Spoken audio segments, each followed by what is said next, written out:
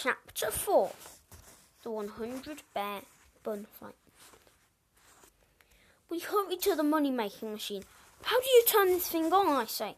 Easy, says Terry. You just flip the honey smash money switch to money and then press the on button like this. The machine whirs into action and money starts flying everywhere. Making money is fun, says Terry, as he jumps around excitedly, snatching money out of the air. Be careful, I say. Don't bump the honey/money switch. Oops, says Terry, as he slips backwards and bumps into the honey/money switch. The machine makes a weird, growling, gluggy sound, as if the switches as it switches from making money to making honey. Glug, glug, glug, glug, glug, glug, glug, glug, glug, glug, glug. Before we know it, we're up to our knees in honey. It's pouring out of the machine in great sticky waves. Terry, you idiot, I yell. You bumped into the honey switch. I'm sorry, says Terry, but it's okay. I've turned the machine off now. Then why is it still making that weird growling sound? That's not the machine, says Terry. That's actual growling coming from all those bears. Bears, I say. Yes, says Terry. Look. The day Terry flipped the machine from honey to money on a money-making machine, from money to honey, and the treehouse got flooded by money and all. The bears came. Bears, more bears, bears. Wait, I missed the page. Oh, yes. Oh no, says Terry. This is bad. No, I say, it's actually good. They're eating all the honey. What about when there's no more honey left? Says Terry. The bears will eat us. Not these ones, I say. They're obviously honey-eating bears, not human-eating bears. I think they must be bun-eating bears as well, said Terry. I point up to the bun fighting level. Look, they're not just eating the buns, they're throwing them as well. One with the bun.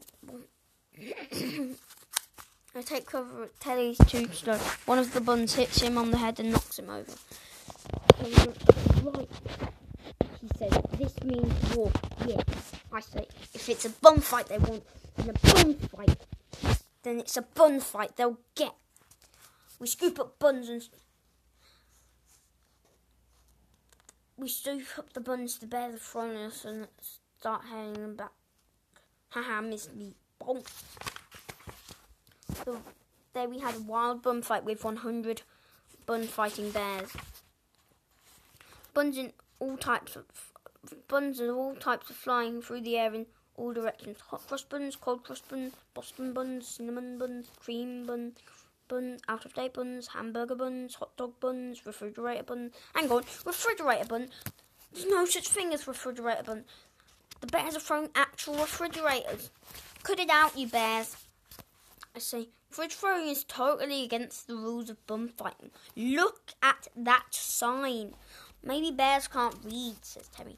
I think you're right. We'd better get out of the fort. We'd better get to the fortress fast.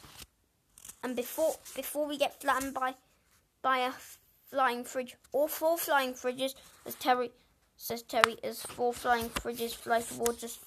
Flee!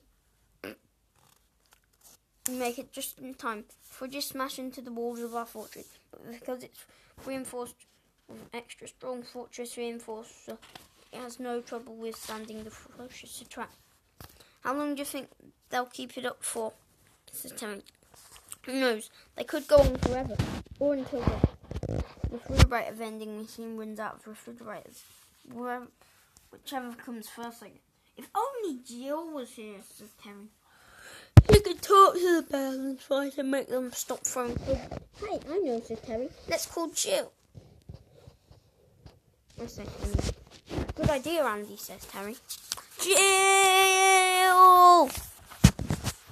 Within moments, Jill zooms down out of the sky and lands her flying safely inside the walls of our fortress. I heard you call my name and came as fast as I could, she said. What are all these bears doing in the fridge house? And what are they doing throwing refrigerators at you? Well, I say, we were using the money-making machine to make some money, but then Terry knocked the switch to honey, and the bears came and to ate it up, and then they started throwing buns and refrigerators, says Terry. Can you make them stop? Well, I'll try, says Jill. Bears can be very stubborn, but I'll have a word with them. Stop! The bears put their fridges down and look at Jill. I'm very disappointed in you, bears, she says. This is no way to behave when you're a guest in somebody's treehouse.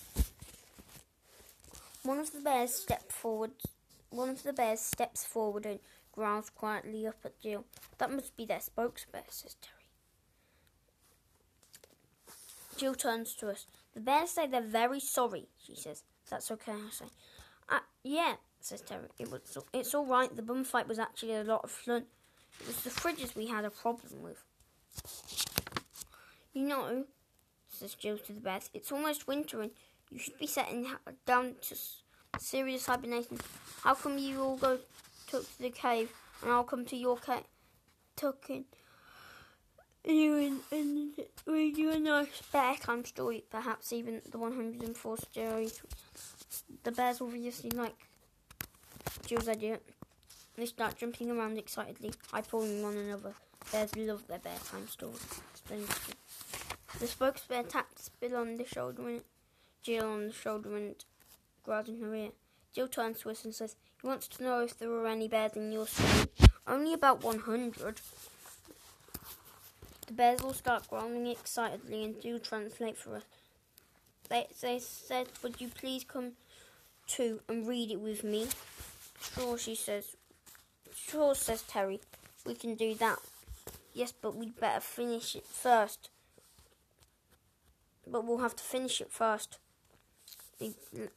Well, we'd better get going, said Jill, and let you get on with it.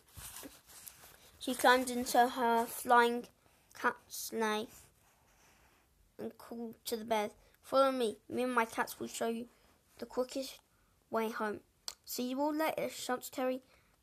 And thanks for eating all the honey. It would have taken us ages.